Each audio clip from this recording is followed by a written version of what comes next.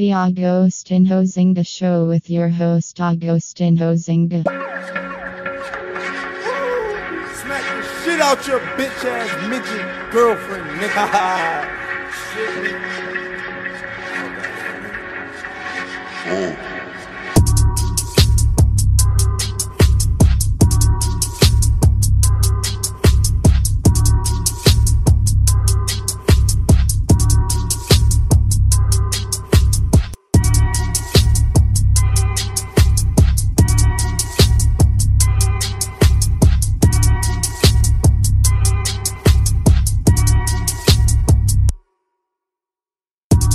Hello there and welcome back to the Agostinho Zinga Show, episode number 576.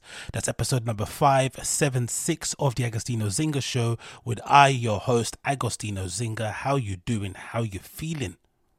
Great, amazing, good to know. How am me? How am I? How am me? Doing pretty well, actually. Thank you for asking. It's been an absolute barnstorm of a week for me, the week and a half. I'm just reporting it, so imagine living through the stuff I'm going to talk about. But it's been an absolute barnstorm. If you've been paying attention to anything happening on my main YouTube channel in terms of the other videos I've been uploading and streams, you would have seen I've been absolutely balls deep in the coverage concerning Brendan Shaw, Bobby Lee, Annie Liederman, Kalila, Esther Pavitsky, loads of other people, right, who are involved in this mad LA comedy scene brouhaha going on at the moment, where somebody might have, got in someone's DMs who's in a relationship while they're in a relationship, which got outed, which then led to another story getting leaked, which then led to this conspiracy about Reddit and about who did it, who did what, bloody blah, blah, blah. So it's been nice to do all that as one thing, but it's also been nice to get back on this tip and focus more on the cultural stuff that I'm obviously way more interested in than that stuff. The funny thing is, when it comes to YouTube, when it comes to content generation, is that when you are making all these things, usually for me personally, especially at the level that I'm at, I'm making it only for me. I want to be a pure creative force artist in that way. I'm making it purely for my own entertainment, purely for my own mental way of being. I remember when my first podcast episode I released, episode number 1, you can even go back and listen to it. I recorded it on a shitty dictaphone that I then plugged into my laptop and uploaded onto flipping GarageBand and clipped. That was it. That was the maximum work I was doing back then, recording it into a dictaphone, walking around my house, absolutely nutty behavior. But I remember when I uploaded that episode 1, I remember saying quite categorically that my main inspiration for doing this show was, Bill Burr and Joe Rogan. Obviously, Joe Rogan for just making a podcast and talking about interesting things. And of course, Bill Burr because he did it solo.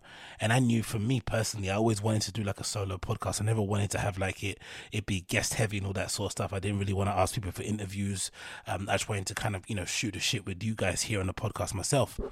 But I also remember saying on that episode number 1, the main reason why I did this show was that it brought me some sort of solace, especially mentally, because I have so many thoughts running through my head on a daily basis, and because of my weird temperament, where I'm very extroverted but very introverted in some way, and I'm generally really bad at keeping relationships and friendships and stuff.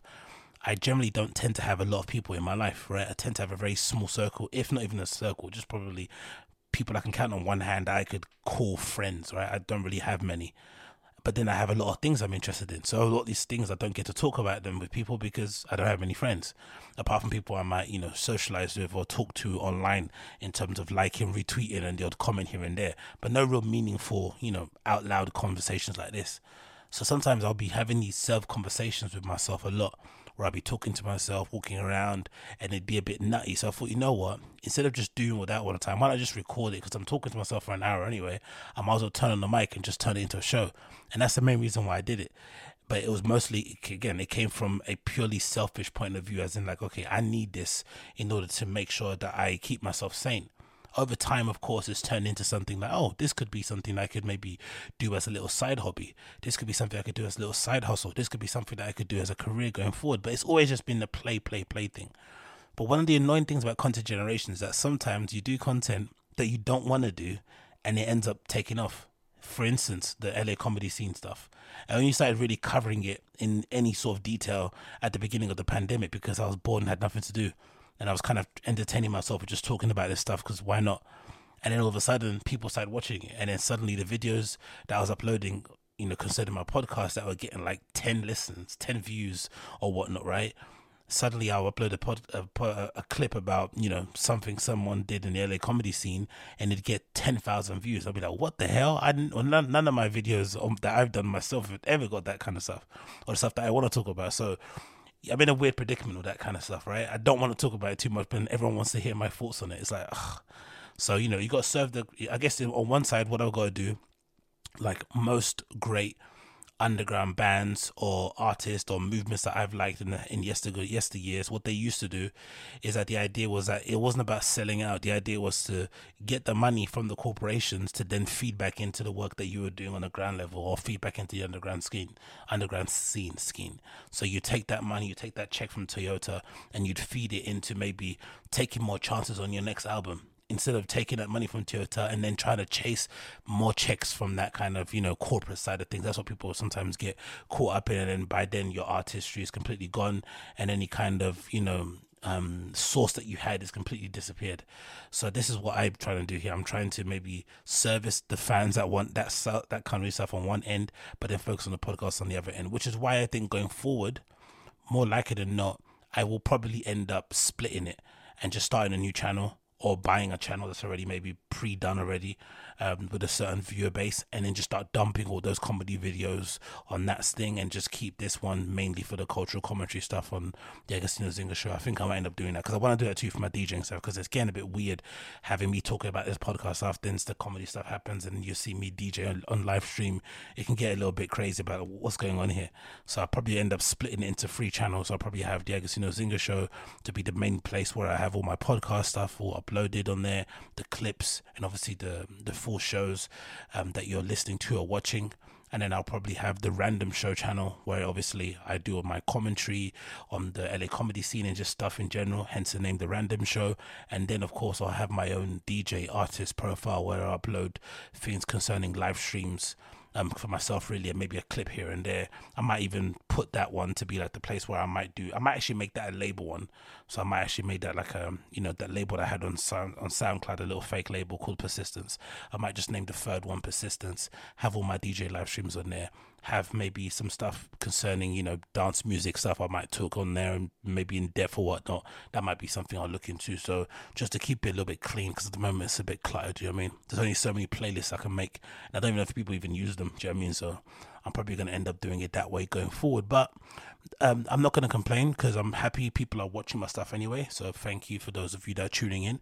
On that note, please check out my Patreon. I have just released a new Patreon episode that I uploaded actually just earlier on today.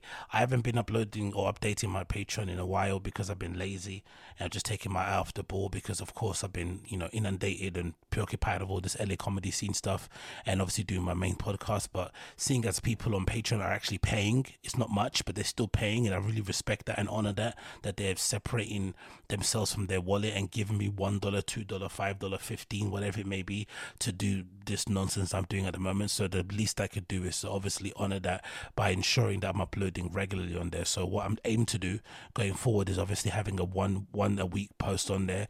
That's only going to be for the Patreon supporters. You'll never see that content anywhere else. And at the moment I've got a latest one that I've just uploaded now, titled Why Does Everyone Hate Kalila?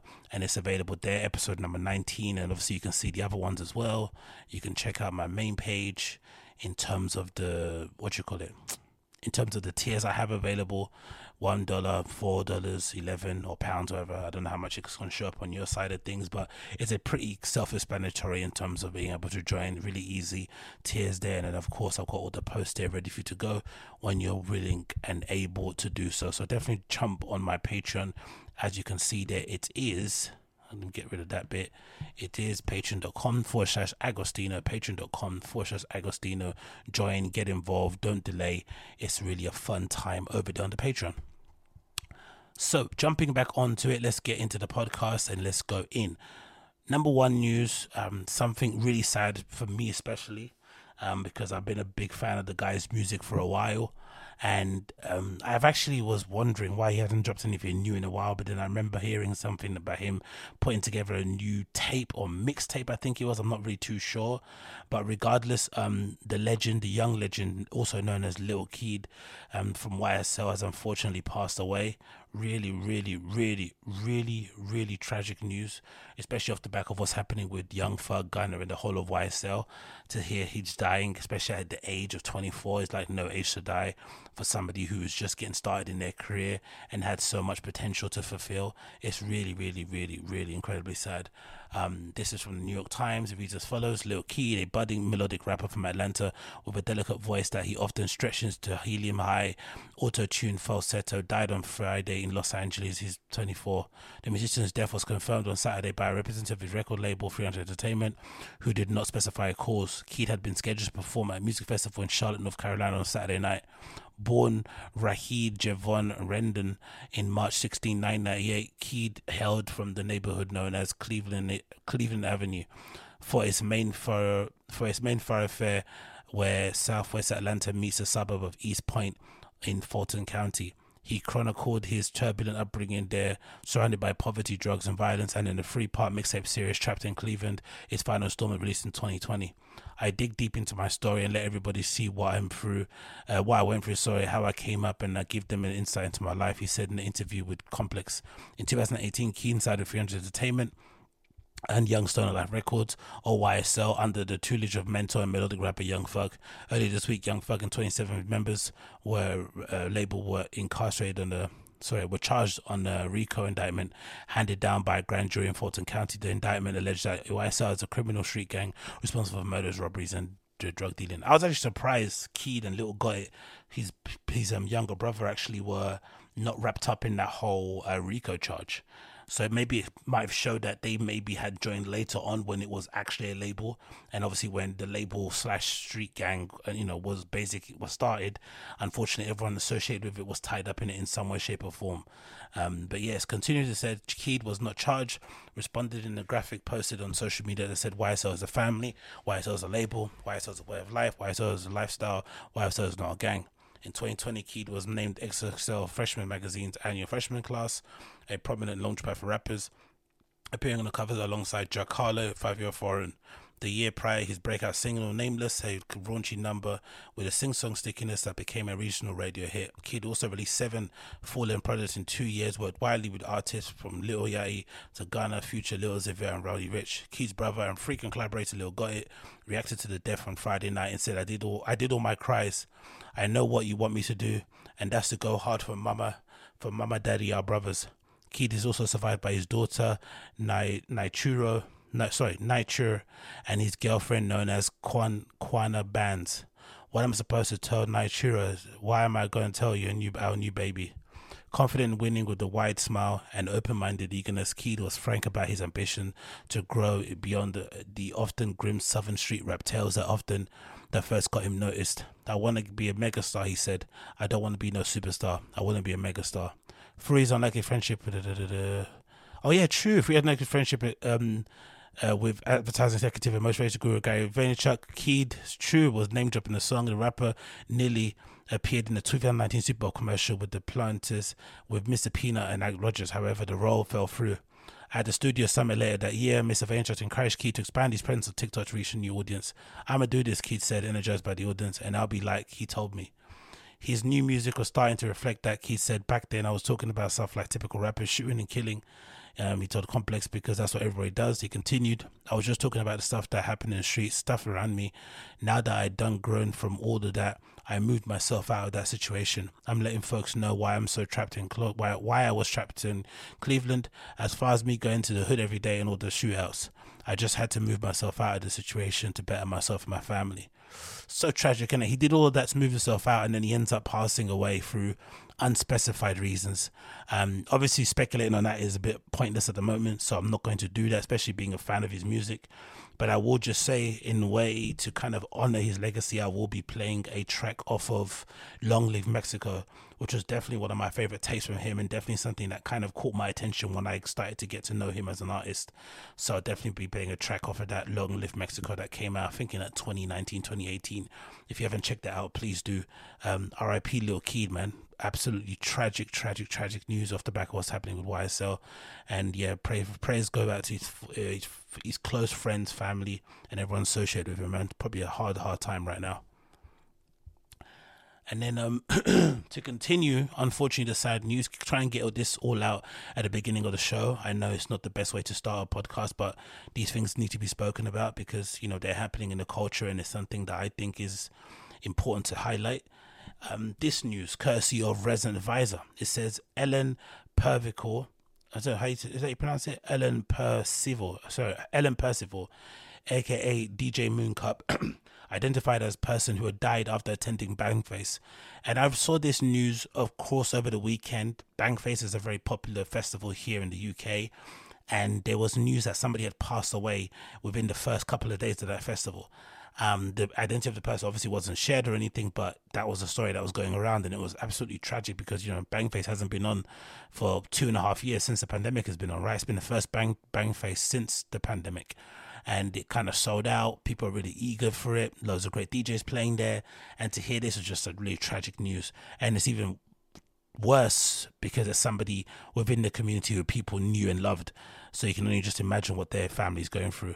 Because it continues, it says Ellen Percival, aka Mooncup, has been identified as a person in a statement.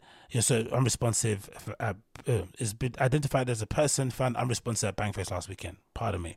In a statement posted yesterday, May 12th, Percival's father, Martin, identified Ellen as a festival goer, confirming that they were found unresponsive at Pontin Southport Holiday Park in the morning of Friday, May 6th. Their partner called paramedics, and Percival was taken to a medical hospital where they pronounced dead at 8:30 a.m. They were 33 years old, man. No age to die. Absolutely tragic. Ellen was a force of nature, and I'm so very proud of my daughter, wrote Martin. They packed more than 33 years into many people can do. No, they packed more in 33 years than many people do, more than double their numbers of years. Ellen and partner Ollie had just bought a house in Bristol. We're talking about the possibility of starting a family and have a lovely cat called Arthur. Fucking hell, man. Ellen was enjoying their job in the library of Bristol University, was finishing off their their masters in biological recording, totally enjoying their club and DJ work, and always had the multiple projects on the go. Just sounds like an absolute boss, right? Living the dream. Starting a family, pursuing a job in an area that she's obviously in an area they're interested in, further education, and then doing the DJing on the side. Like, absolute dream. I will miss Ellen immensely, as will Ollie, their friends and family. Though Merseyside police have said that there's no suspicion of foul play, there will still be a post-mortem to determine the cause of death. As a DJ, Percival played for parties such as Ryewax, Strange Brew, and Pulse Width. They were also a regular on Bristol's Nude Radio. Percival's father, partner, and friends will hold a memorial picnic in their memory in St George Park, Bristol, Saturday, May 21st, 1 p.m. Read Martin's post in full and some more tributes below. Martin's, Percival, my apologies. This is the first time you're hearing the sad news. Another post here from Ryewax says, we wrote a little tribute for our dear friend Ellen Percival. DJ Mooncup will forever be missed, forever be a part of Ryewax. Another person's called Rona Lorima said the following: was deeply saddened to hear Ellen's death last week, who I knew 11 years ago in London. They were kind, caring, punk big sister. They went on to carve out their own niche, and I moved pursuing the project they went to achieve. Rest in power, DJ Mooncup. Psych Air says, we were saddened to hear about this passing long-standing volunteer and close friend, Ellen Percival. They were bitterly missed by many this summer and beyond. RP DJ Mooncup. Absolutely tragic, innit? I don't know, man. It's really, really tragic and really upsetting, especially considering the festival just got started. I think it might have been the first day or something. So you can just imagine how weird of a vibe it must have been there at the festival after someone, was taken ill and then later pronounced dead. You can only imagine how that news was received by the family and friends. going to a festival, you have it doesn't even cross your mind that you're going to not come home. You know what I mean? Especially your family and friends are not thinking you're not going to come home after going to a festival, especially a festival like Bandfakes, which by all accounts is very, very well organized, and people tend to really look after each other. So it's really tragic that this should end in this way. But yeah, man, hopefully people honor their legacy on Saturday the 21st of May in St George's Park in Bristol. If you're around, definitely go and honor their legacy. Say your prayers, say your tributes, and hug each other in it, because that's all we got really. But that first bit about Stein, yeah, I can't, man. So sad, man. So bitterly sad. But anyway, we move on. I'm really sorry about all this sad news, but we just have to get this out of the way because, it just is what it is. Next on the list, we want to talk about this. Obviously, I'm sure most of you are aware of the tragic shooting that happened in Buffalo, New York, where white supremacists decided to go to a shopping district somewhere, a shopping mall, and gun down loads of innocent people because they have in their head that they're being replaced. They're kind of advocates or proponents of the Great Replacement theory, which basically says that I think it's a Camus thing. It must be a Camus thing, where they basically under the thinking that they're being replaced in their country because of mass migration, right, through black and brown people, and the response to that is to obviously cleanse their nation of all migrants, of all minorities, in order to keep it pure. And I guess in an effort to do so, he went to a shopping center that was populated by mostly migrants or mostly minority people, and decided to gun them all down. And yeah, absolutely tragic news, man. Really, really tragic. This is courtesy of The Guardian. It said it was by design. Black residents tried to come to terms with the horror of the shooting. Vigils were held across Buffalo, New York, for the victims of the Tops Friendly shooting.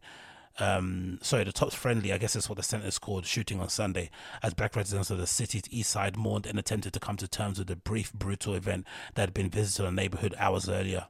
The square where the shooting took place, surrounded by vacant lots, the residents said were the result of decades of segregation, systemic racism in the community center. So it's absolutely dilapidated by most accounts, it looks like, with Tops Friendly functioning as the only grocery store for the immediate area. Jesus Christ, what an evil piece of shit. The only grocery shop they have in that surrounding area, and then you go and murder people in cold blood. In striking Tops Friendly, the shooter, an 18-year-old self-confessed white supremacist, was not just hitting a supermarket, but also a place where locals gathered as a community. It says the quote here: "No weapons formed against us shall prosper," said Karen Davis Butler, a nurse and a mother of three, who had tears streaming down her face. It means that's formed against God is going to make sure it doesn't hurt us. But we were covered yesterday. But we weren't covered yesterday, and the guy wasn't covered, and I feel bad for him too. Despite the horrors, let's not do this whole forgiveness thing as well that black people do. Let's not do that. Let the guy burn in hell wherever he may end up, man. Fuck him. Despite the horrors wrought on the neighborhood by the 18-year-old white shooter, Davis Butler said others were to blame too for filling him with hate. She said the following: "He's only 18. Damn, nearly grown. Where did he learn all this stuff from? Who's pushed this into his head? Where was his parents when he was looking at this stuff on the internet? This is like a gang thing with them, but it's white supremacy and racism. It's taught. You're not born hating black people." Good point. Davis Butler said she was in a Family Dollar next to the supermarket when the shooting began. "We saw everybody running, and they told us to stay in the store. It was crazy." This is where Juneteenth started. Wow. Where our community used to thrive. We had food desert. We have a food desert here, and that's racism too. So where Juneteenth started is a food desert, and there's only one shop there that they can all shop at. Crazy. If you go on the other side of the city, you will see grocery store after grocery store. The racism here is all every day. I guess that's similar to what we have in my part of East London, or where I was brought up, where I was brought up specifically, which is, let's not say it here actually, but the part of East London that I was brought up in, the only thing in that area that you'll find are chicken shops and betting shops and Iceland's. The most upmarket supermarket that we had at that time in that area was a what is it called? or it's not a Morrison, something else. What's that thing called? It doesn't matter. It's a green shop, but it's not a Tesco's. So those are the most upmarket shops. And most of the shops that surround that entire strip from where I was born and kind of the main road were just chicken shops and betting shops. It's the only thing. And the only people that you see in those chicken shops and betting shops were people that look like myself or other brown people. Do you know what I mean? It was just that black and brown people only were in there. You didn't really see anything else. It's only in the last few years now that place has become, or that area has become, it's getting a bit gentrified, and they're now building new flats. They're bringing new residents in there who are coming from outside of the area. Now they're trying to change it and obviously service their needs by giving them upmarket stores and whatnot, and just more of a kind of upmarket flavor. But when we were there, fighting for survival, they didn't do none of that. So these things happen all the time. This social engineering is crazy. It says it here, or urban planning, whatever they call it. It continues. It says, to Maurice Burse, another resident, the journey that shooter allegedly made from his home in Colkin near Binghamton, 200 miles south, meant that he'd passed upstate New York cities like Rochester and Syracuse. And the quote says here, it was by design. He knew what he was doing, and that's so sad. We've got sick people here, and some people would like nothing more than to have a race war, and they'll do anything to try and cause it. People need to wake up. He drove 200 miles to do this. He wasn't even local.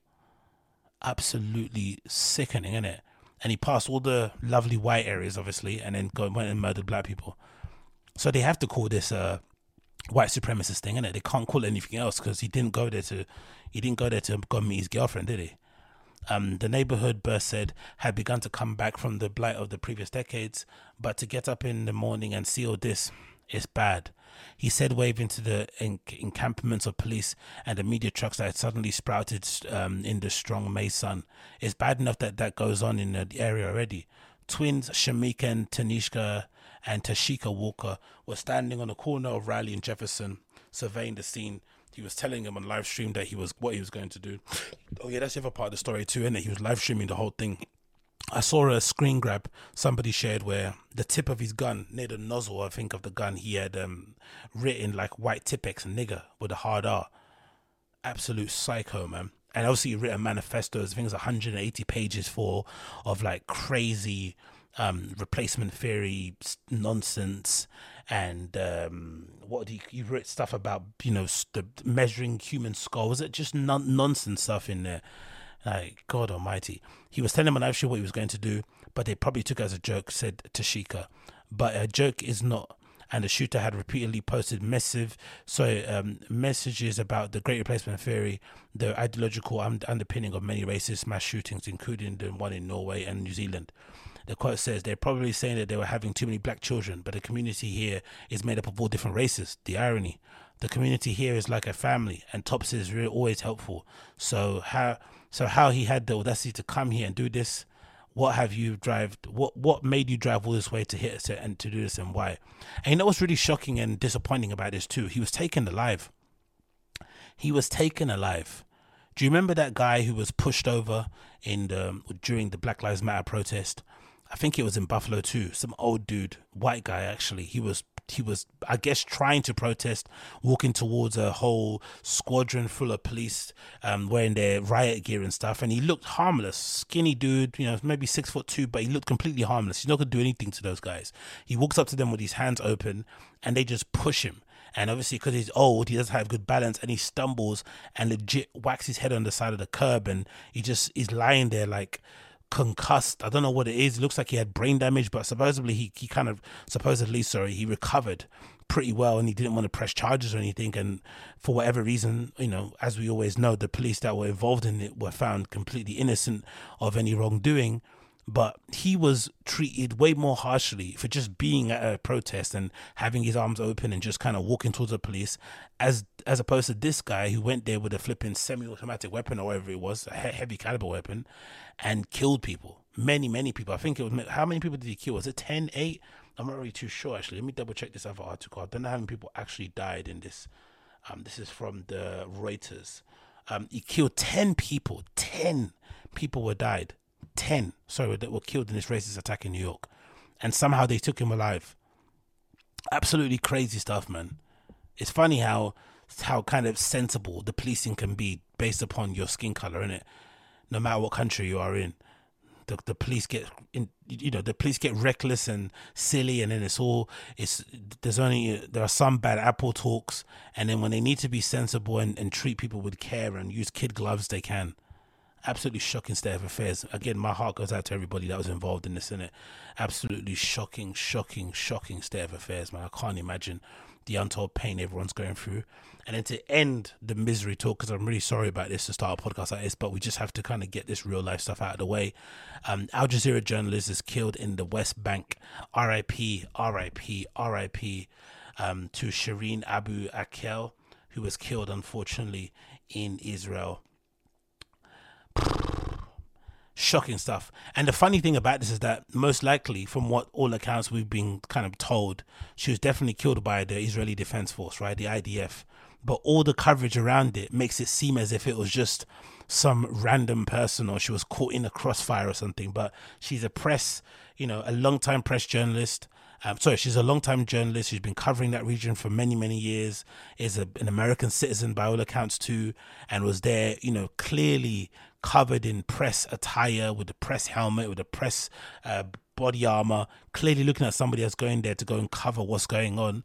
And then she was shot point blank, from the reports I've been reading, by the IDF. But everything that they're covering, it makes it seem as if it was just some indiscriminate thing that happened in just the heat of the moment. This is an article courtesy of New York Times that kind of does the same thing. It says here, a journalist from Al Jazeera was fatally shot in the West Bank city of Jenin early Wednesday, the news network and Palestinian health minister said, blaming the Israeli forces for her death. See, blaming.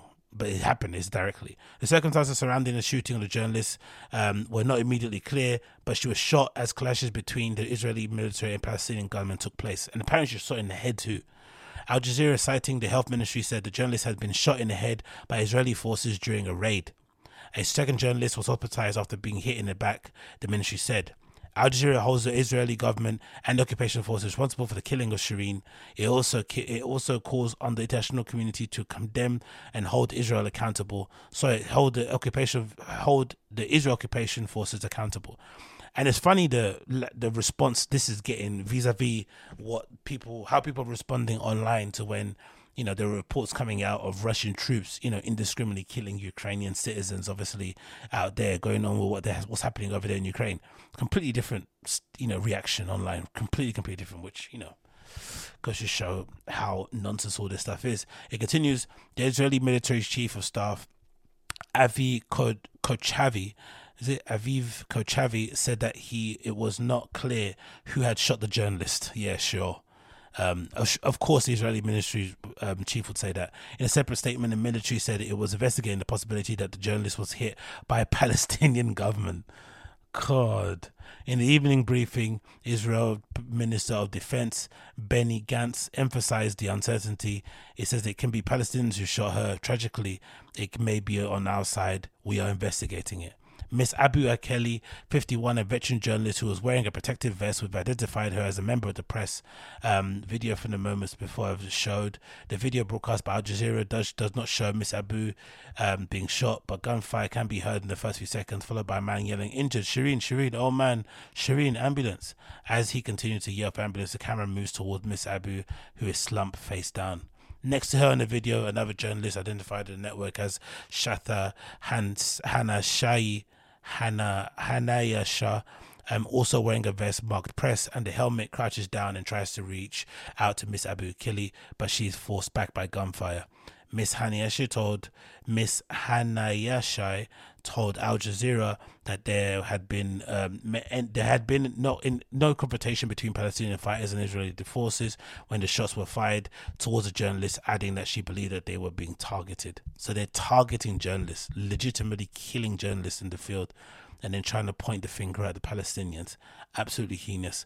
R.I.P. Shireen. R.I.P. Shireen. Okay, moving on. We're going to get into some sillier stuff now, because of course all that stuff is a bit heavy. But I'm not sure if you guys are familiar or if you guys care, but I'm a big fan of No Jumper.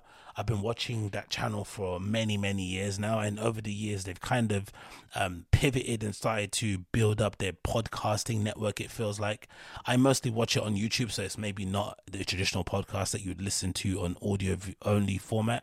But I do like the variety of shows they have. I do like the variety of hosts they have. I do like the fact that it's LA based. They're a bit wilder, it feels like, and a bit more shooting off the hip, and they want to make it a bit of a show. I don't know if that's a thing that makes any sense, but there's a lot of entertainment value that comes from it. I think it's something that I like to listen to in the background, something I like to watch actively, or sometimes if I'm on a mad one, just I like to watch if I'm getting fucked up at home and I want to feel like I'm in a room with somebody getting fucked up with. It's really, really bizarre, but I definitely do enjoy the show. I definitely do enjoy it. And obviously, one of the main characters, somebody who people think is one of the main characters, sorry, someone that people think is one of the kind of favorites of that show and that channel and that podcast network is Housephone, who also goes by his moniker Little Housephone, right? He's also a rapper too, but people know him mostly from No Jumper and obviously doing his own brand called I forgot the name of it. It's Dice's, and they have him on sneakers and stuff, which is pretty cool. But mostly, he's kind of a fame, I would say, or kind of notoriety has come from being, associated with No Jumper. But for whatever reason, being that he's maybe well liked and well regarded, and maybe some would say talented in terms of being a great personality in front of the camera, he also takes the piss. And he takes the piss by just not turning up a lot of the times, not giving the guys notice, if it sounds like, because they talk about it on the show when he doesn't arrive, obviously, or he doesn't appear. For whatever reason, whatever the show's on, let's say it's a Wednesday or a Tuesday or Thursday or Friday, it always coincides with him having some sort of family emergency. So, most likely he's full of shit, right? It's just a standard thing. It doesn't make any sense why every Tuesday, every Wednesday, every Thursday, every Friday, you always seem to have some kind of family issue that you're going through. Now, to be charitable to him, he did make it known that his mum, I think, is going through some health struggle, which is kind of affecting him, personally, mentally, wherever, because obviously it's his mum. And he's obviously, because I think it's just him with his mum, I think he's the only child, if I'm not mistaken, he's obviously having to look after her. So a lot of his time outside of the show is probably spent looking after her, making sure she's right. But unfortunately, in the real world, people have issues all the time. We have things that we're going through, and usually your work doesn't necessarily cave to your demands in terms of your personal life. You have to basically make your personal life fit around your work and just kind of get it sorted, right? And just kind of figure it out along the way. Just is part of being a grown-up. You can't just take your ball and go home because you're upset with something. You just have to kind of suck it up and get to work, especially if you want to get paid. It just is what it is. And he doesn't necessarily seem to be able to do that. And I think partly is to do with that. Partly is to do with the fact that he's obviously well regarded, so you think he takes a piss. But I think the other kind of elephant in the room with this is his kind of long documented struggle with drugs, and just, the hard drugs, the party drugs, the cokes, the ketamines, the mollies, whatever it may be, right? Those drugs that would more often than not kind of take you away from take you off your path in terms of you doing something constructive in your life. Because I know I've been there, right? I know how hard it can be to balance being a party kid and also having dreams, also having ambition, also having work that needs to be done. It's just near on, I would say, impossible to do, to balance both of the things. You have to decide whether or not you want to be a party kid or whether or not you want to be a businessman. It just is what it is. There is no mixing of the two things, I don't think, in my side of things, because I've done them both to really excessive hardcore amounts, or I've done them both to their limit, or hardcore amounts, of course, but they've definitely done them to their limits. And I've noticed that the only way to really get forward, especially with the hobbies that I kind of want to do, the DJing stuff, the content creation, the podcasting, all that sort of things, you just have to be at your best. And to be at your best, you have to be somewhat sober. You can't be going into these things blasted or, suffering from a hangover, because it just won't work, or you just won't be bothered to do it in the first place. And I feel like the reason why he's not turning up most of the times is because he has been on some sort of bender. That's my own point of view. And I'm saying that because I know from my own personal opinion and of my own personal experience, the times that I've not turned up to things and I've flaked on things, or I've just been crappy at keeping in contact with people, has been usually when I've been absolutely blitzed out of my mind and I've had absolutely barnstorming crazy Berghain weekend or something. Do you know what I mean? Usually I'm kind of out of action for a couple of days after that. So imagine if you're working with people who do content on the Pacific day. It's a big network, everyone's filming around the clock. If you don't do your show on that day, it's not like you can do it an hour later. You have to just do it next week again. So obviously that kind of fucks up the whole thing. You've got a show going on, you can't be, especially if you're running the thing, you can't can't be seen to be letting people take the piss, even though he's somebody that's talented. So I generally think most of the time it's because of that. There could be other things to do with the family, but just from me speaking as a fan of his and a fan of the show, it seems that to me the party side of things is getting a little bit crazy. And it makes sense though, because over the last few months or years, over the last couple of years, it felt like his own brand, House Phone's brand, has really been popping off and it's been doing really well. He's been doing pop-ups. He's, started to do merch now. He's not just doing shoes. And unfortunately, if you have a tendency to be a party kid and then you start to get more money, more likely than not, if you haven't curtailed the tendencies to go out and pick up an 8-ball, the first thing you do when you get some money is you're going to go buy your own 8-ball, because maybe before he was scrimping a couple of grams here and there, or, jacking a couple of bumps here and there, having a line up here and there. But then when you suddenly get your own money now, you can actually go out and buy your own 8-ball. Right? I mean, maybe buy an ounce, buy whatever, do you know what I mean? And go absolutely crazy. So I think that's what's happened. Like, more money has essentially caused him more issues, and he now has more access to things that he probably didn't have access to.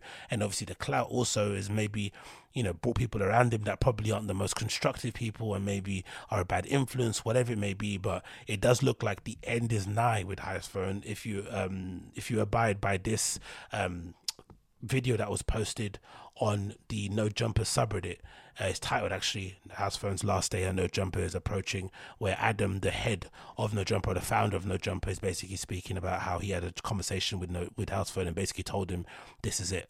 I gave House Phone the serious facts. Like, you ghost the podcast one more time, it's over.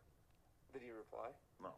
But I'm happy that I finally actually took a stand and was like, bro, you can't keep doing this. Yeah. Like, this is so out of pocket. Nobody else would give you this long of a leash in terms of this shit. You can't keep doing this to us. It's over, Man, I hope my boy all right. Oh, God, it has been a leash of years.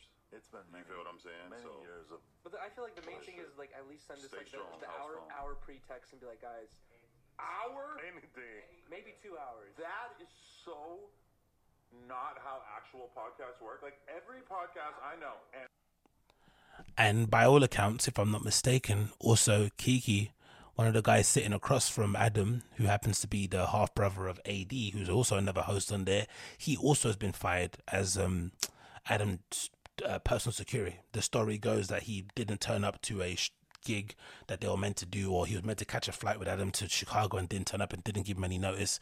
And this happened quite a few times, so he's fired Kiki. So he's obviously putting his foot down. But it seems like running a podcast network, especially if you're a very big personality yourself. Look at what happened to Joe Budden and look what's happening now with Adam 22 on No Jumper. Is very difficult. It's very, very difficult. And I think just in general, forget big personality, I think just in general, managing people is super, super, super hard. And it seems like, to me anyway, I don't know if this makes any sense, it seems like to me the only way to really do it that makes sense is to maybe hire somebody to do the managing of the podcast network side of things. Maybe, I don't know if they're called like a program director. Is that what they're called? Maybe a podcast manager. I don't know, someone who can maybe just handle the day-to-day goings on of like scheduling, of making sure who's won what show, scheduling, making sure who's hosting what show, making sure people are getting there on time, managing just the HR side of things. That maybe needs to be done by somebody else and not the person who maybe founded the network, the podcast, whatever it may be. That maybe is a better way to go about it. And maybe you use the person who founded it as a sort of like somebody to maybe draw people in and to maybe, go out there and get more hosts or to negotiate contracts with new people, that side. But in terms of the managing of it day to day, it might be beneficial to get another person involved just so there's a bit of distance, and maybe so the host also can maybe take it more seriously, so they're not thinking it's just their friend. Because I'm sure part of maybe House Phone's defense will be like, yeah, this is Adam, innit? He's my boy. We've been doing this No Jumper thing for years. So you don't necessarily see it as such a big deal if you miss a couple of shows here and there, which doesn't really make any sense, really. You think so? Because having this opportunity to be on No Jumper is a huge opportunity. It's something that you shouldn't be taking for granted. Like, if this thing was here and I was younger and I cared about being a part of a gang and a crew and representing someone, I would definitely be running to have an opportunity to, to be a part of their show or just to help out in any way, shape or form. Obviously now I like to do my own thing and kind of move to the sound of my own drum, but still, I think they take it for granted a lot. And it's weird because a lot of these guys don't come from money. They don't come from privilege. They've all kind of worked shitty jobs, and they've now landed this amazing gig where they just sit around and talk about shit that they saw on the internet and music that they listen to and crazy stories that crazy stories they have about parties they went to and people they've seen. It's basically the dream job. So to get that job and to kind of fuck it up on purpose is a bit messed up. And then a small update here as well concerning it is that I guess Housephone posted something on his Instagram account where he basically, lets the fan knows that he appreciates the support, but also lets the fan knows to leave him the fuck alone, which is, typical Housephone really, innit? Doesn't understand when people are pissed at him at all. But it goes as follows. This is from Housephone's Instagram account. It says, I appreciate all the concerns, messages from people being positive, even the negative ones. LOL. I'm over making excuses. I'm over making excuses. The other people on the team don't deserve for me to keep acting the way I do. The supporters of No Jumper don't deserve it either. But sending me hateful messages or acting like I'm lying about my situation isn't doing anything but making the situation worse. Okay?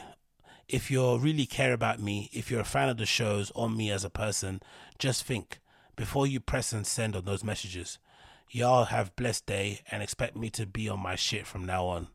Yeah, but he always says this, man. He always says this. And again, this to me is like classic behavior of somebody that does a lot of stuff outside of the podcast. Again, I could be incorrect. It could definitely be something more serious and that we are not aware of. But the lack of consistency, the flakiness, the lateness, all this sort of stuff for me is what things that I've kind of gone through in my time that I know I've struggled with, that I've kind of probably messed up a few situations that I had in the past that were pretty, that may have had some, some scope to it, that I probably pissed up the wall because I was just getting too active outside of work. And then I realized quite soon after, especially after reading many profiles of many different artists, DJs, musicians, brand owners, founders and stuff, the real honest thing about it, especially if you really dig deep into the details and read between the lines, the people who are really smashing at the top level, they don't indulge in the outside stuff. They don't even go outside. They don't even go out recreationally. They just focus on their craft, unfortunately. But they might perpetuate this image that they're a man about town, that they get on it, they do this. They don't really. There's no way of doing it. Like a good example I always use is Future or The Weeknd. Maybe there was a time in the past where they were maybe party boys and getting on it and doing loads of drugs and snorting lines off a flipping model's breast and stuff. But to be an artist of their caliber at the moment, producing the bodies of work that they do in terms of albums, putting on the live shows that they do, going and doing Fallon appearances and all this sort of stuff, you can't be doing that if you're always drinking lean. You can't be doing that if you're snorting lines off the side of your phone, before you jump onto Jimmy Fallon. You just can't. Sooner or later it catches up with you. I know, especially on my level. I know. Just imagine what it is on their level, where you get access to more things, you have more people around you encouraging you. It just isn't likely to happen that way. So what they do is that they perpetuate this image to make it seem that they're fun party boys, but really they're boring. They just sit in the studio. Like if you read the actual accounts of Future from people who have actually worked with him, close collaborators, they say he spends whole days, weeks on weeks, just in the studio, sleeping on an air mattress and stuff. Do you think you could do that all the time, listening to music, coming up with amazing hooks, and you just drinking all day, drinking lean, getting smashed? Like, no, it doesn't work that way. There has to come a point where you're just focusing on the work. There's no way you can fine tune a hi-hat or an ad-lib when you're buzzed. It doesn't work that way. It really doesn't. I've tried it, trust me, it doesn't work. Same goes for The Weeknd. Like, The Weeknd is a legit pop star now at the moment. Do you think he's doing as much blow as he was talking about when he was making House of Balloons? Of course not, man. Of course not. And I doubt if he was ever doing it in the purpose anyway. Do you know what I mean? It just is what it is. But yeah, hopefully Housephone gets his stuff fixed up, or fixes himself up. If he doesn't, then life will end up just taking its natural course and you end up getting fired and things will end up just going where they need to go. But it is a shame though. You thought he was kind of, he kind of figured it out and was finally, realizing the opportunity he was given and not taking it for granted, especially after he had that chat with OG Suicide. But it seems like, nothing has really changed in that regard, innit? So maybe life has to just play out the way it does in order for him to learn the lessons he needs to learn. It's sad, but these are the things that we have to go through. And then another thing to quickly update you on, to move on, we have news here courtesy of Hypebeast. It says Gunna and Young Thug denied bond in Rico case, which is obviously sad for me being a huge fan of both. And it looks like things are getting serious. So the denial of the bond, if I'm not mistaken, from the stuff I've read online, is because this case that they've got against them is pretty hefty. They've allegedly got wiretaps not allegedly, it's in the flipping documents. They've got wiretaps of Young Thug essentially reminding his people that he's in jail, or basically alluding or reminding and telling them like, how come YFN Lucci hasn't been killed yet? Like, why haven't they got him out? Why haven't they got him up out of there? And I remember even seeing a screenshot somebody took of the document where they've got a screenshot of an iconic image from back in the day that I remember when Young Thug was going through his beef with YFN and Lucci, and it was really hot on the timeline, and they were saying some crazy shit to each other online. And I think, if I'm not mistaken, the beef also stems from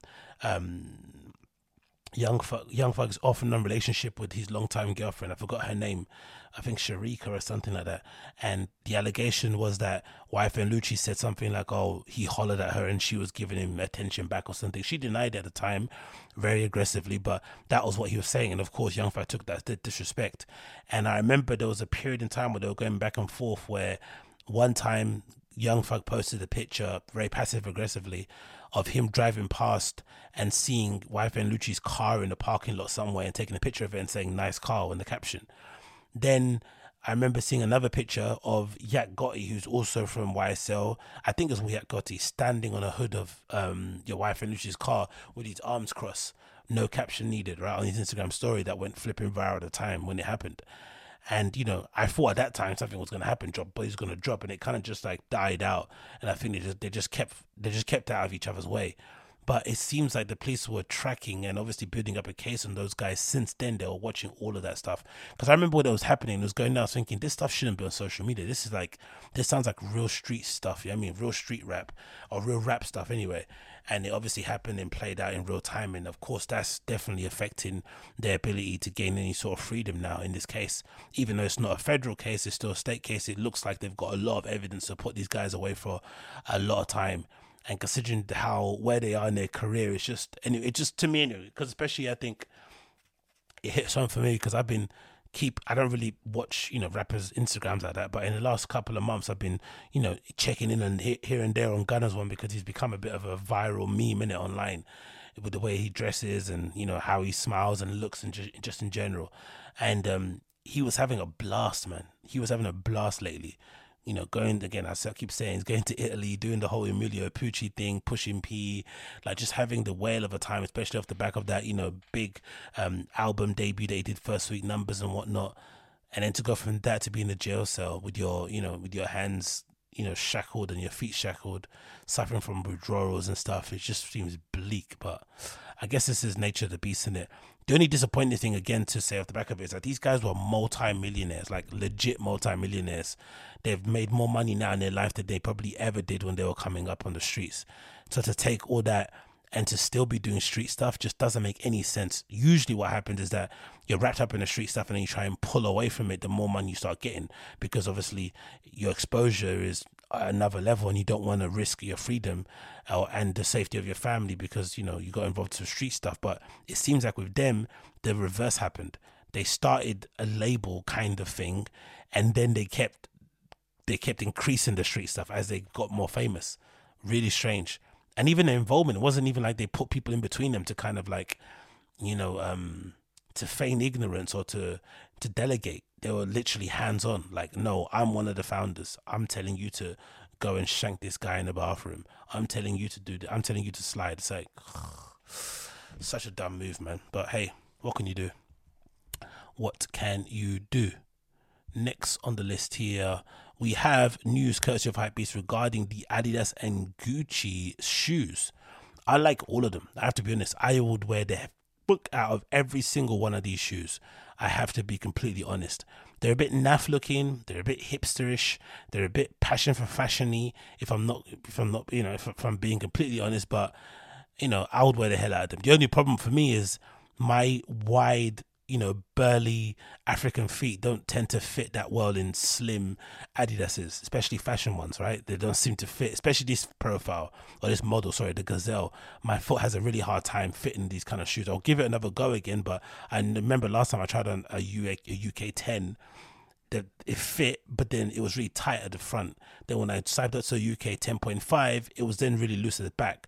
So my feet are just too wide to fit into these, slevette things. So it says as follows here: as the world gears up to the release of the Adidas and Gucci, the latter has started to tell all about its up-and-coming collaboration, including pricing information and a closer look at the entire collection. While the collection has been well documented since it first appeared on Gucci Runway for 2022, we now get a closer look at some of the greatest pieces from the partnership, that being the footwear.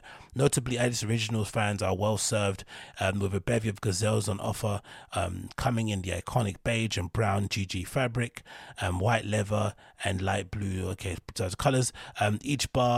Each bears Gazelle's insignia in its OG lettering in the lateral mid-panel, sitting alongside the three stripes. Further, the Gucci branding hits up on the heels tab, with some pairs sporting the GG motif around the perimeter. Elsewhere, Gucci also serves a closer look at some of the more detailed footwear on offer, such as the leather and the suede-heeled loafers that sport the antique gold horse bit finishing on the throw alongside the quintessential green. Pumps are also appeared, as do slippers.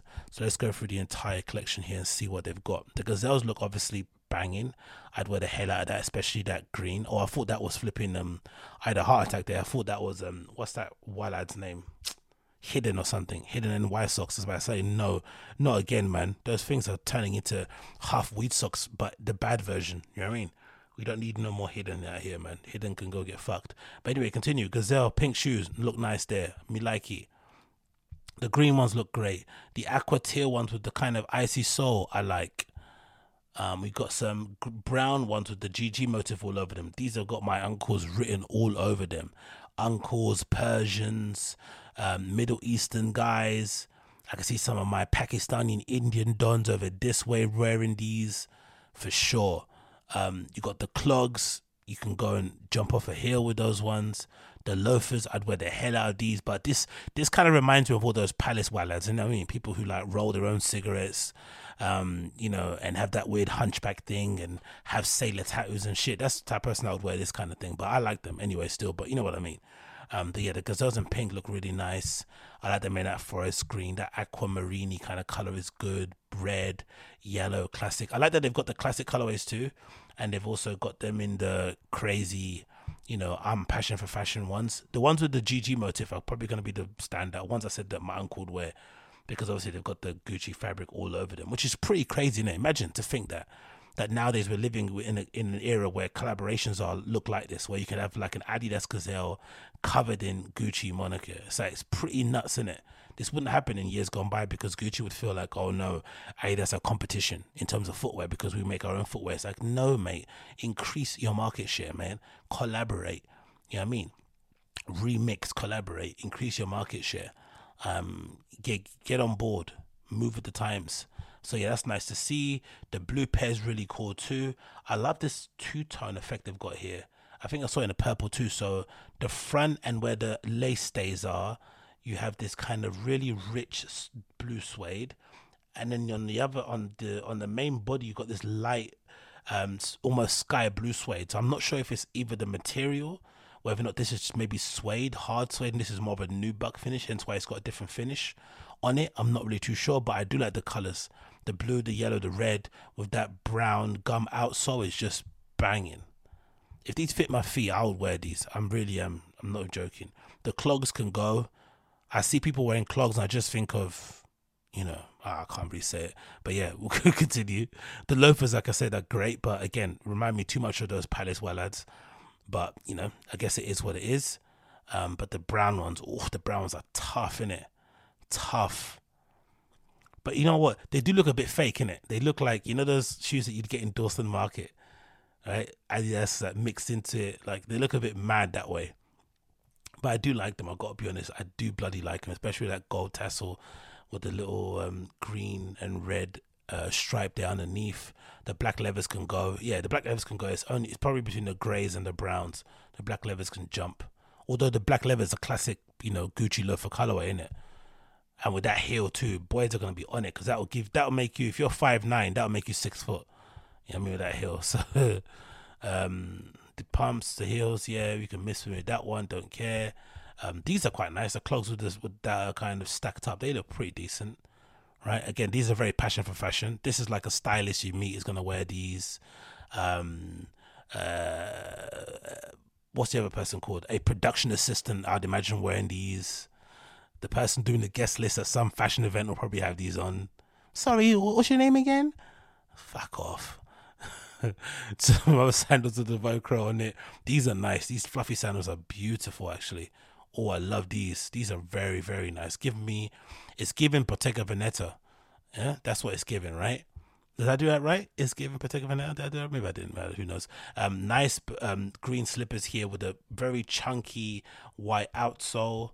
It's got like a fluffy, almost carpety sort of fabric on the main footbed, across the strap as well, with the GG motif written on it. And I'm guessing the strap is a Velcro, or maybe it's a button snap. Hopefully it's not a button snap, because if it's button snap, it'll have rivets underneath it, which will chew up your feet underneath here. So hopefully it's just Velcro. But these look very nice. This is definitely model agency person, makeup makeup artist at a fashion runway show wearing these behind the scenes, photographer's assistant, those kind of people. Not photographers, because you're going to move around too much. The kind of people that just gallivant around, PR, maybe not PR, production assistant, maybe overall, maybe I can see wearing those kind of things. The red ones definitely give me what's her name? What's that the stylist name? Lotta Volkova. Is it Lotta Volkova? Lotta, the woman from that woman that did the stuff with Demna. Is that her name? Lotta. Yeah, that's her name. Lotta Volkova, right? Is that her? Oh, am I bugging out? Yeah, is that her? Yeah, it's giving her. The red ones give her. I can see her wearing these. Where is it? Is it? Yeah, there. I can see her wearing these for sure. That's definitely her shoe. Let's not even play around with that one. Let's not play. That's her. This is definitely a lot of shoe. Don't you think so? Lot will be should be all over these, I think. But hey, what do I know? Let's move on. And then the slipper things, which again I can see some of my Asian compadres who live in and around the area I'm in, especially near the international school. Some of those guys and girls who love the furry Gucci loafers, they'll be all over these, slapping their feet along slapping and dragging their feet along the floor as they're walking in front of me. Annoying, but I get it, man. Swag out. So yeah, those are due to come out when? When's the release date they're saying here? We have no idea. When's the release date? Oh, sorry, the release date is everything here. Sorry, take a closer look. Everything is set to drop on the June 7th, with the Gazelles coming in at approximately $680. Oh, you could buy what? I'll be that guy that says that sort of stuff. You could buy what, like 6 pairs of Gazelles for that price, innit? How much do Gazelles go for? Adidas Gazelle retail price. How much do they go for? At the moment, you can get a pair of Gazelles for £70. So you could get a decent. How many Gazelles could you get for 600?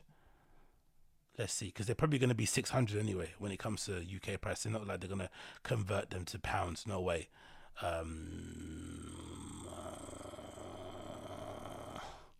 Let's see.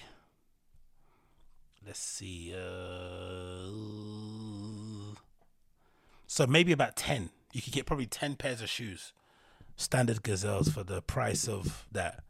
Mad, innit? You have to really like Gazelles, or really like Gucci, to probably jump on that in that way, then, innit? Maybe. God damn, that's a lot of money, innit? But I get it, man. I get it, because they're really nice shoes. To be completely honest, the selection available is pretty crazy. Right. I would get definitely these two here at the bottom, the pink and that blue, and obviously this blue, this pink. Forget that blue. Let's go with these two. They're probably my favorites here. The blue, yellow, and red, and then the pink, black, and greens, and then of course the Gucci all over colorways, pretty decent too, but they're a bit too crazy probably.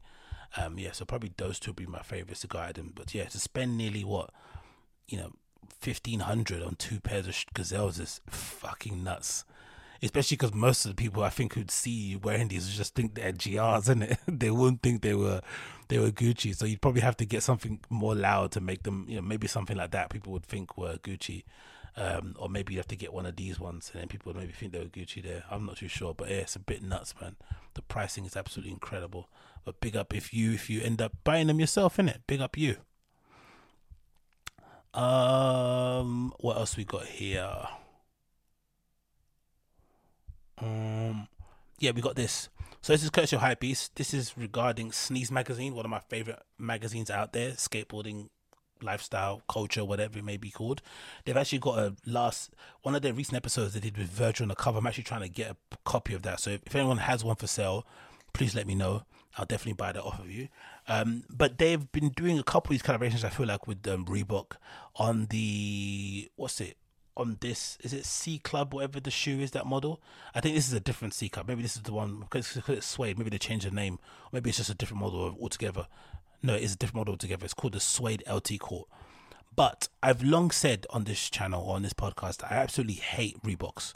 And my Reebok hate comes from a real place because I'm from London, and the part of East London I'm from, Reeboks were synonymous with the National Front.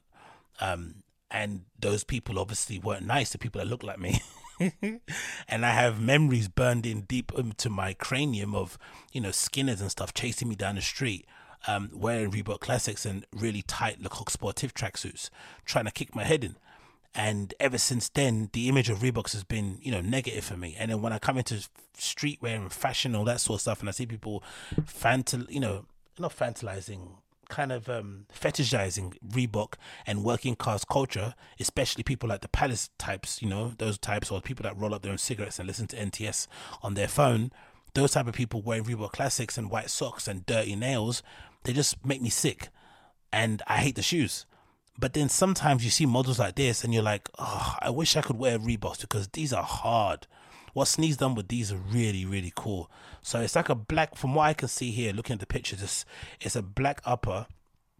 It's a black suede upper to some extent with this amazing contrast stitch. And if you know me, you would know I love a good contrast stitch, especially on black. Give me a good contrast stitch, a black and white contrast stitch, and I'm absolutely all over them. If I'd be a little bit picky, I'd say I'd maybe want the midsole to be white to kind of break up the colors a little bit, because it's just all black with a white outsole.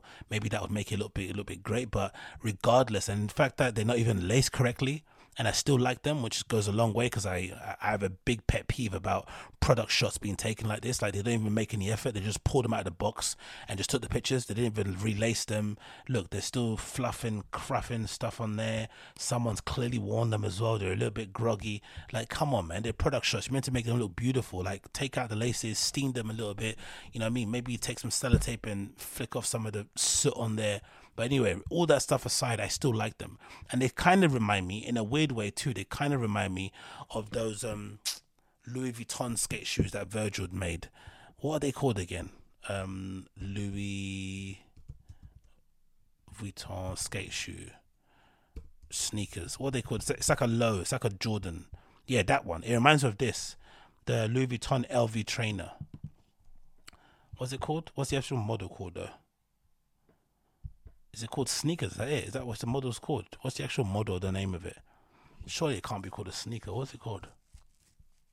Yeah, what's this one called? This one, this thing here. Is it called an LV trainer?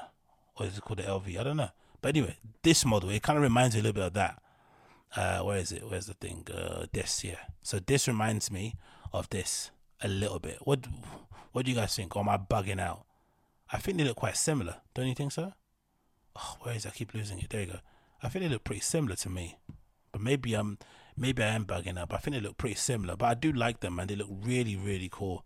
So like I said, I wish I could wear Reeboks, because look, they look really great. They got the little Sneeze hang tag there. Also the tag, however you call it, hang tag, whatever. The green colorway is really nice.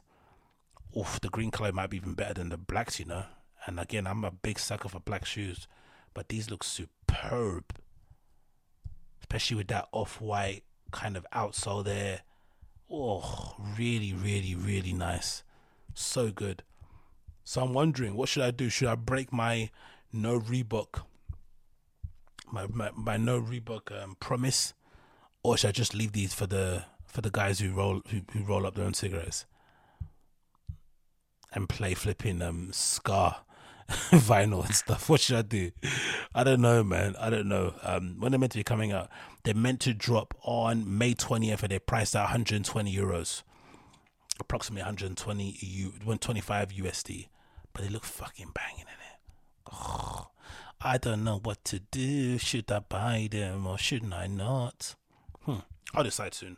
But yeah, check them out if you're interested. Oh damn, my fucking hay fever's flaring up again, as you can tell. Sorry about that. So, next on the list here, we should move to this news that really pissed me off that I saw on the timeline. So this is courtesy of Over Under, and they shared this news. It says Louis Vuitton and Nike Air Force One by Virgil Abloh client order sheet. The shoes retail at €2,000 for the lows and 2,500 for the highs. Exclusively available to top Louis Vuitton clients. The general public will not be able to purchase. And to me, that is a direct spit in the face of Virgil Abloh's legacy, that these won't be available to purchase for the everyday consumer like you and I. Don't get me wrong, maybe I wouldn't have the €2,000 available to hand to purchase them, but not having the opportunity to do so, or to even pontificate or to think about doing so, to even have the ability to save to get them, is really annoying. Really, really annoying. The whole point of Virgil making these shoes, I think part of the reason was obviously the legacy of the Air Force One, was obviously, you know, Louis Vuitton's place and influence within streetwear, within fashion in general, the Air Force One's attachment towards streetwear and fashion in general, and mixing and bringing those things together was essentially a celebration of everything that makes fashion streetwear as great as it is. And instead of having both of those things occupy different fields and have one person standing on one side of the room, one side on the other side of the room, he was always somebody that brought people together. And what better way to bring people together than to make a shoe that would represent the low of society, and then to take a brand like Louis Vuitton, which is the height of society, and bring them together. Do you know what I mean? Like, and he basically said this himself, right? He liked to always mix the overground and the underground, to take the commercial with the underground, to take the whatever it may be, right? All this kind of things are stuff that Virgil said ad nauseum over the years. And to now, you know, in the wake of his death, to release these shoes and only have them available to limited edition or to VIP clients makes no sense. Makes absolutely no sense. Yes, there should be some available to VIP clients, of course, but there should be a large majority of these shoes made available to the wider public, especially in the wake of his death. This would be an ultimate way to celebrate his life, especially because this is the pinnacle of his collaborations that he did with Nike. The stuff that he did with the Nike 10 collaboration was some stuff that I think will go down in sneaker history, right?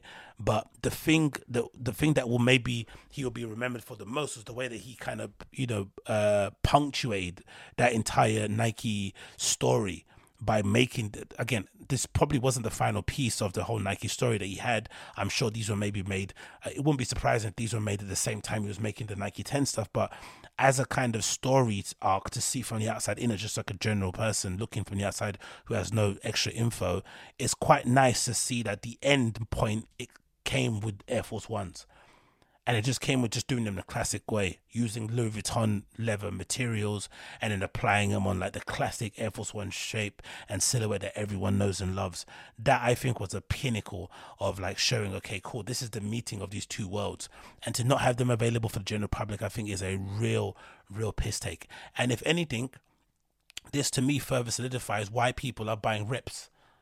This is another good reason why, because fair enough, limited edition shoe comes out and you can't even purchase it because of bots and resellers or whatnot, cool, but they're telling you outright from the get-go, you can't buy these are not for you, you're not worthy to purchase these. So what are most people going to do who just want to wear them and want to floss and want to honor someone's legacy, or they just want to, you know, be part of the cool guy club and don't really care about anything else? They're just going to go out and buy reps, especially if the reps are of decent enough quality to make them passable.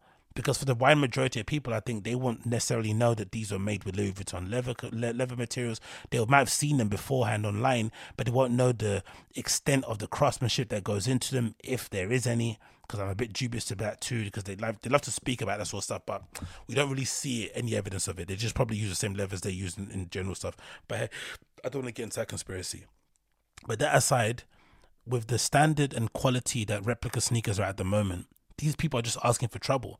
And then when it comes to selling stuff or buying stuff on StockX, if you've got the money and you want to get these on resale, I would really implore you to make sure you get yourself on that VIP order list, because there's no guarantee that what you'll be purchasing on StockX is going to be real.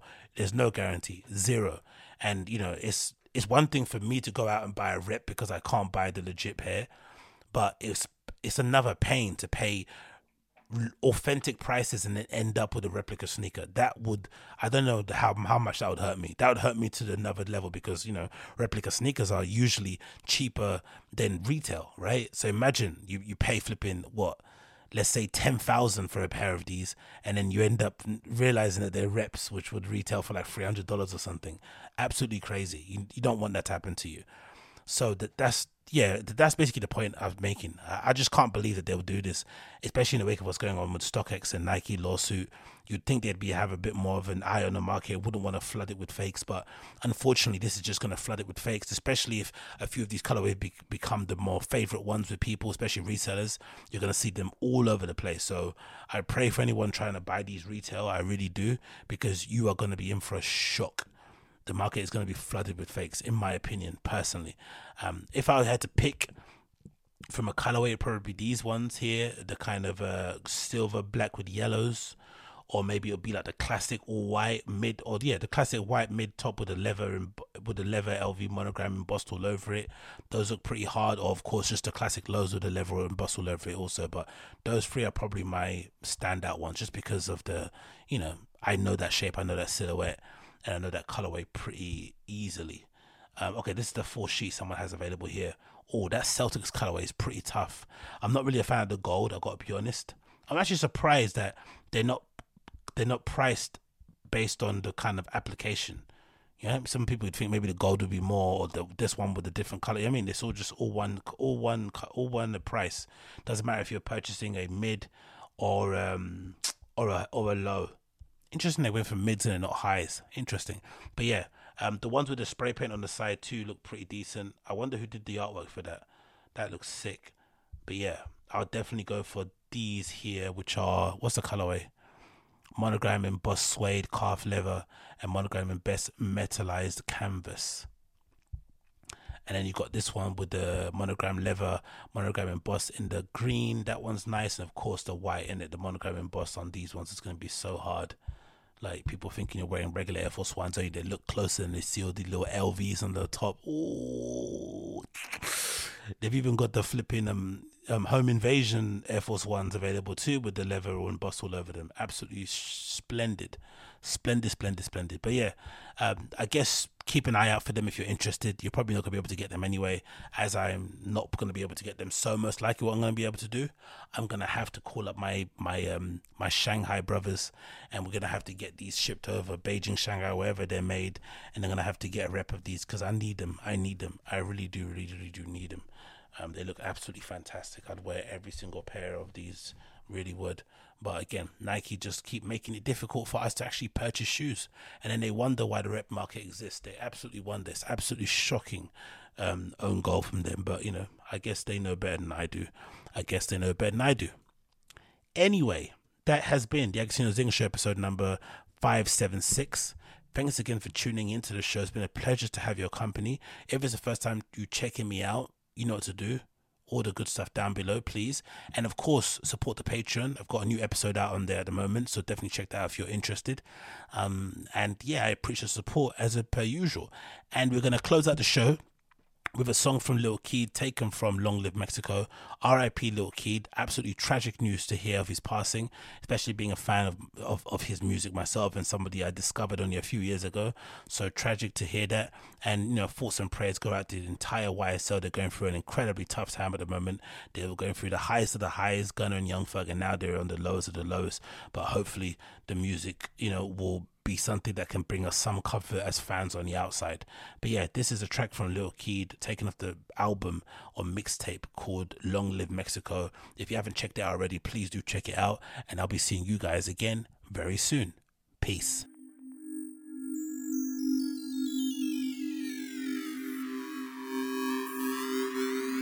Why sell thing?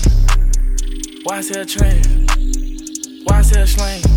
I got why sell fame? I got dirty bird, Arthur Blank. I never heard of you, don't know your name.